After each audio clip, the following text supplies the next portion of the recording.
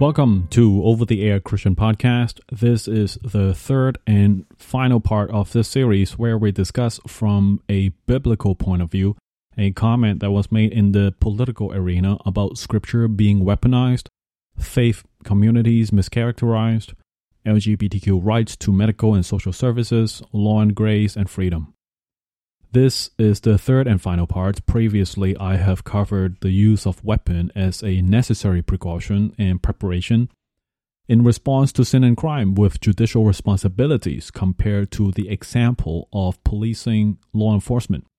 I've also covered the Word of God being compared to a sharp double-edged sword, which is also a weapon, and that any use of such weapon requires training and discipline, without which weapons could also be misused poorly to harm fellow men, and that does not honor God, nor is that God's intention in any way.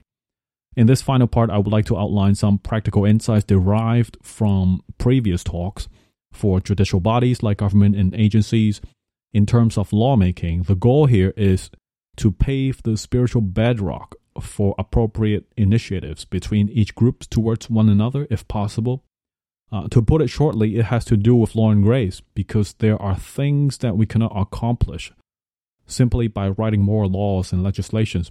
If perhaps faith communities could step in that way, I would like to start with the comment put forward by the senator, and this was a comment, quote here, "There is nothing holy to write discrimination into the law," end quote. There's nothing holy to write discrimination into the law, end quote. This is not true at all. There are actually quite a few problems in this short sentence, and I have to expound on this before we address the communities. One thing at a time, on the subject of holiness, discrimination, and law, we have to first define the terms. By definition, holiness is to be set apart or set aside from everything in a state of purity, from everything else that is unholy or profane. And to discriminate is to differentiate what is criminal and what isn't. So the function of the law is precisely to discriminate sin and crime, and thereby identifying what is holy and what is not holy. This should be the starting point. But you will quickly realize and agree that race and social class isn't a moral subject. They should not become a category of morality to be discriminated upon by the law, as in it cannot be illegal to be a person of certain race or social class or group. However, to discriminate on the correct terms is precisely the function of the law, to differentiate what is criminal and what isn't. Or even to discriminate what is unholy should be the primary function of any law. That is, to distinguish what is holy and legal and what is unholy and criminal. That is the primary objective of the law. That's the model of excellence in the subject of holiness and discrimination and law. So to say there's nothing holy to write discrimination into the law isn't the most well put in my view. And so the categorical debate on this particular legislature should be about finding out what is holy and what is unholy amongst medical or racial or sexual practices.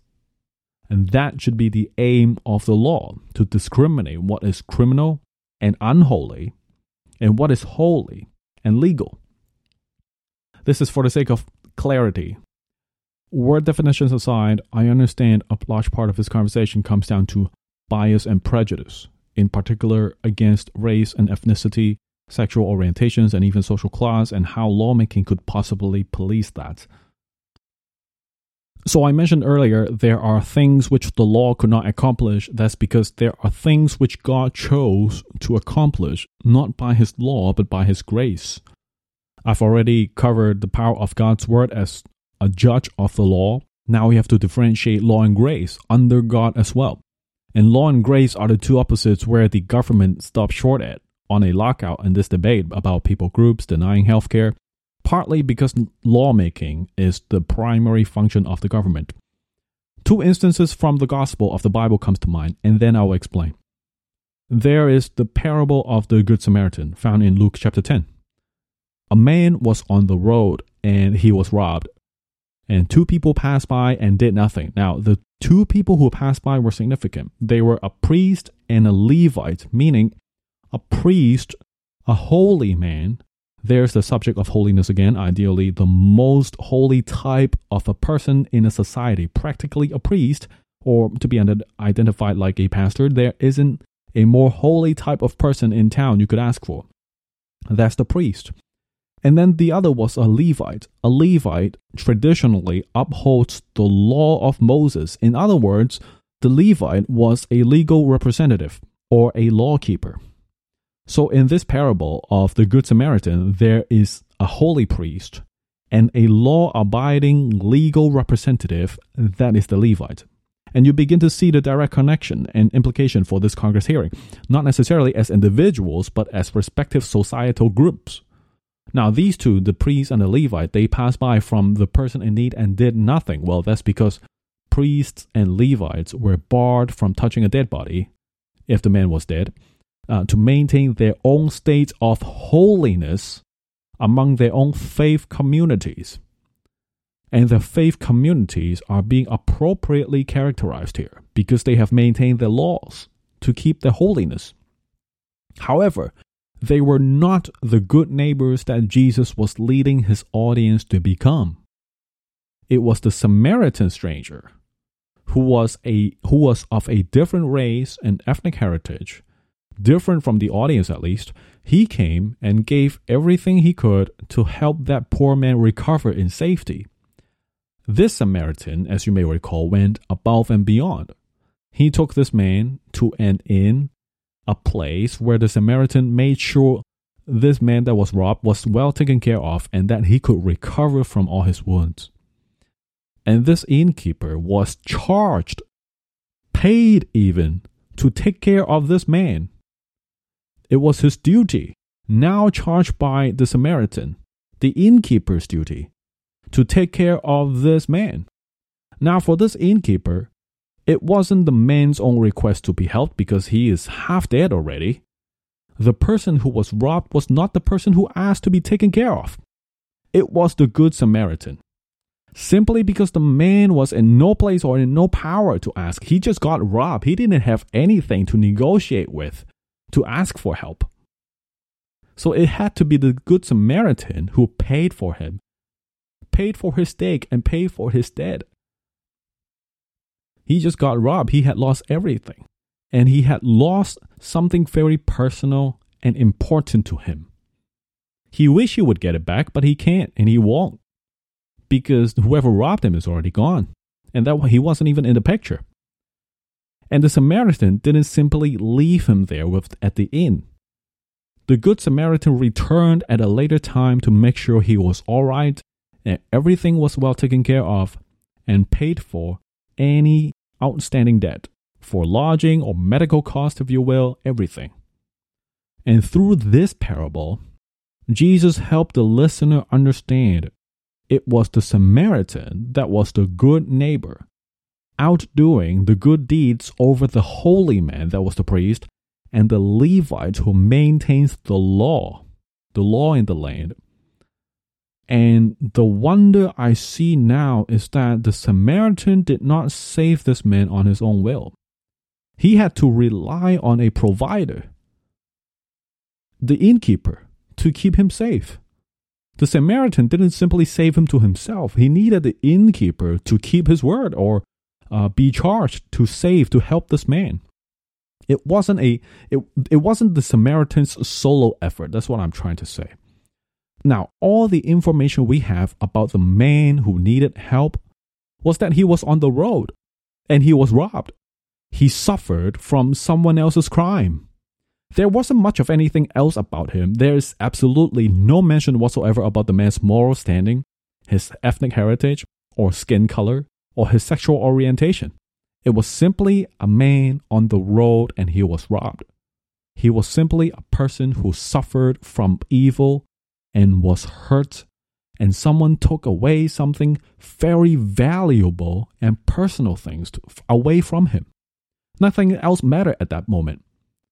And the good neighbor who went above and beyond to help won over the compliments from Jesus with the listener's compliance, this good neighbor had outperformed both religious and legal obligations to holiness, that of the priest and the Levite.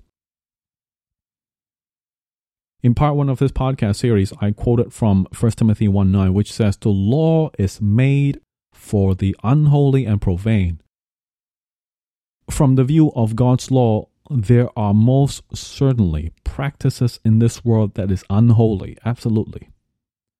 And it is through this parable Jesus showed that the love of a good neighbor in action goes above and beyond the legal obligations to holiness for another person in need. If you're listening to this parable, you may be like the person who was robbed on the road just living life, robbed of something that is very personal and important and valuable to you, and had it forcefully taken away from you. You may be like the priest in this parable, who has always strived to live and abide to holiness, but simply pass by the needs of others. Or you may be like the person who has taken on the responsibility to uphold the law in the political arena as a civic servant of society, like the Levite in his time.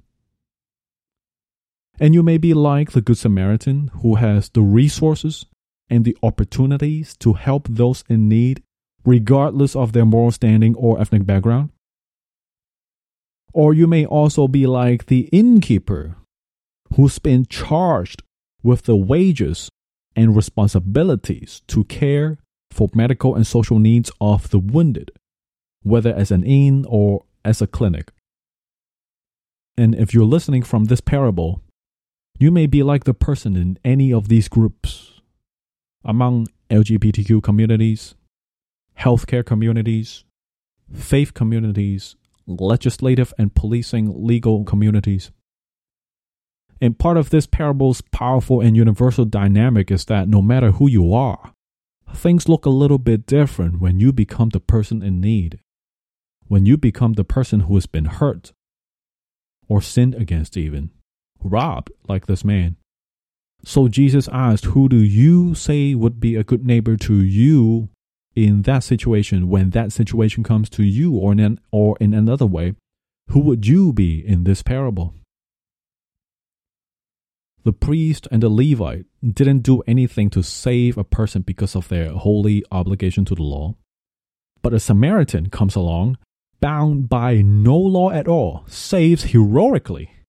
That's the amazing difference between law and grace. Now on to the senator's dilemma and the principles of government. There are things in society which the law cannot accomplish. Romans 8:3-4 says, "What the law was powerless to do, God has done it." Past tense. What the law was powerless to do, God has done it by sending His Son, Jesus Christ. According to Scripture, there are things in this world that the law has no power to deliver or accomplish, weakened by the flesh. The point I'm trying to make here for a simple one-liner is this: you cannot legalize grace. This probably sounds strange to you the first time you hear it. You cannot legalize grace, because grace is something that you cannot earn by merit or just by carrying it out or doing something, like the man who was robbed from the Samaritan, or by upholding the law like the priest or the Levite.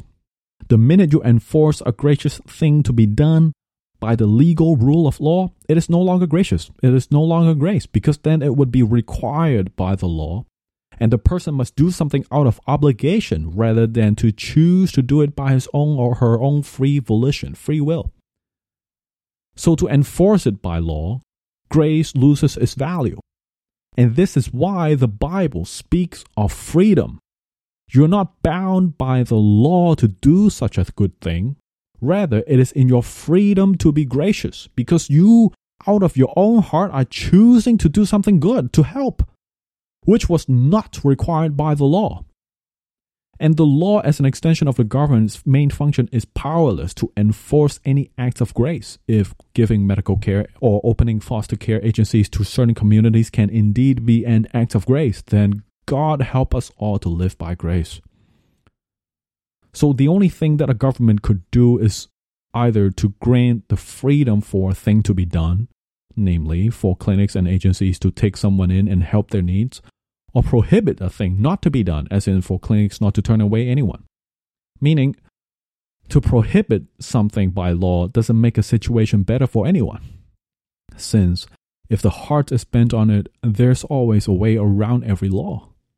And to make things better for anyone by grace is not a commission the law could enforce, because it will be out of a gracious heart, like the Samaritan via the innkeeper.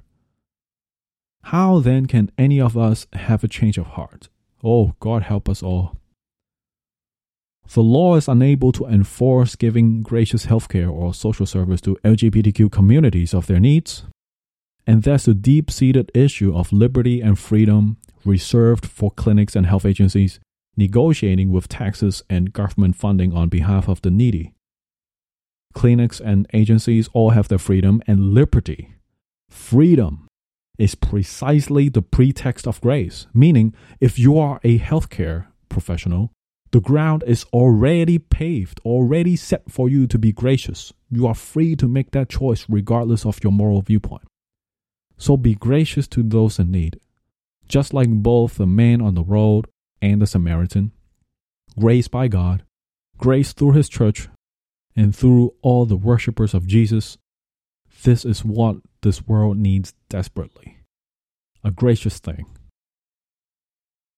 These are all points of debates that the senator had run into and heating up in the political arena all over the world when it comes to LGBTQ needs. It's about law and grace, really. The debate you see unfolding in the news outlet and in the political arena affecting tens of thousands of caregivers and the needy from every kind of communities all illustrate what the Bible has already taught. So let's go back to read it properly. The person who upholds the law and live by grace will do exceedingly well before the eyes of God. What we need now is a lesson to be gracious towards one another, all under the grace of God to each of us. Because the death of Jesus has fulfilled His own law against our unholy sinfulness. Another line of scripture, much abbreviated here just to illustrate my point.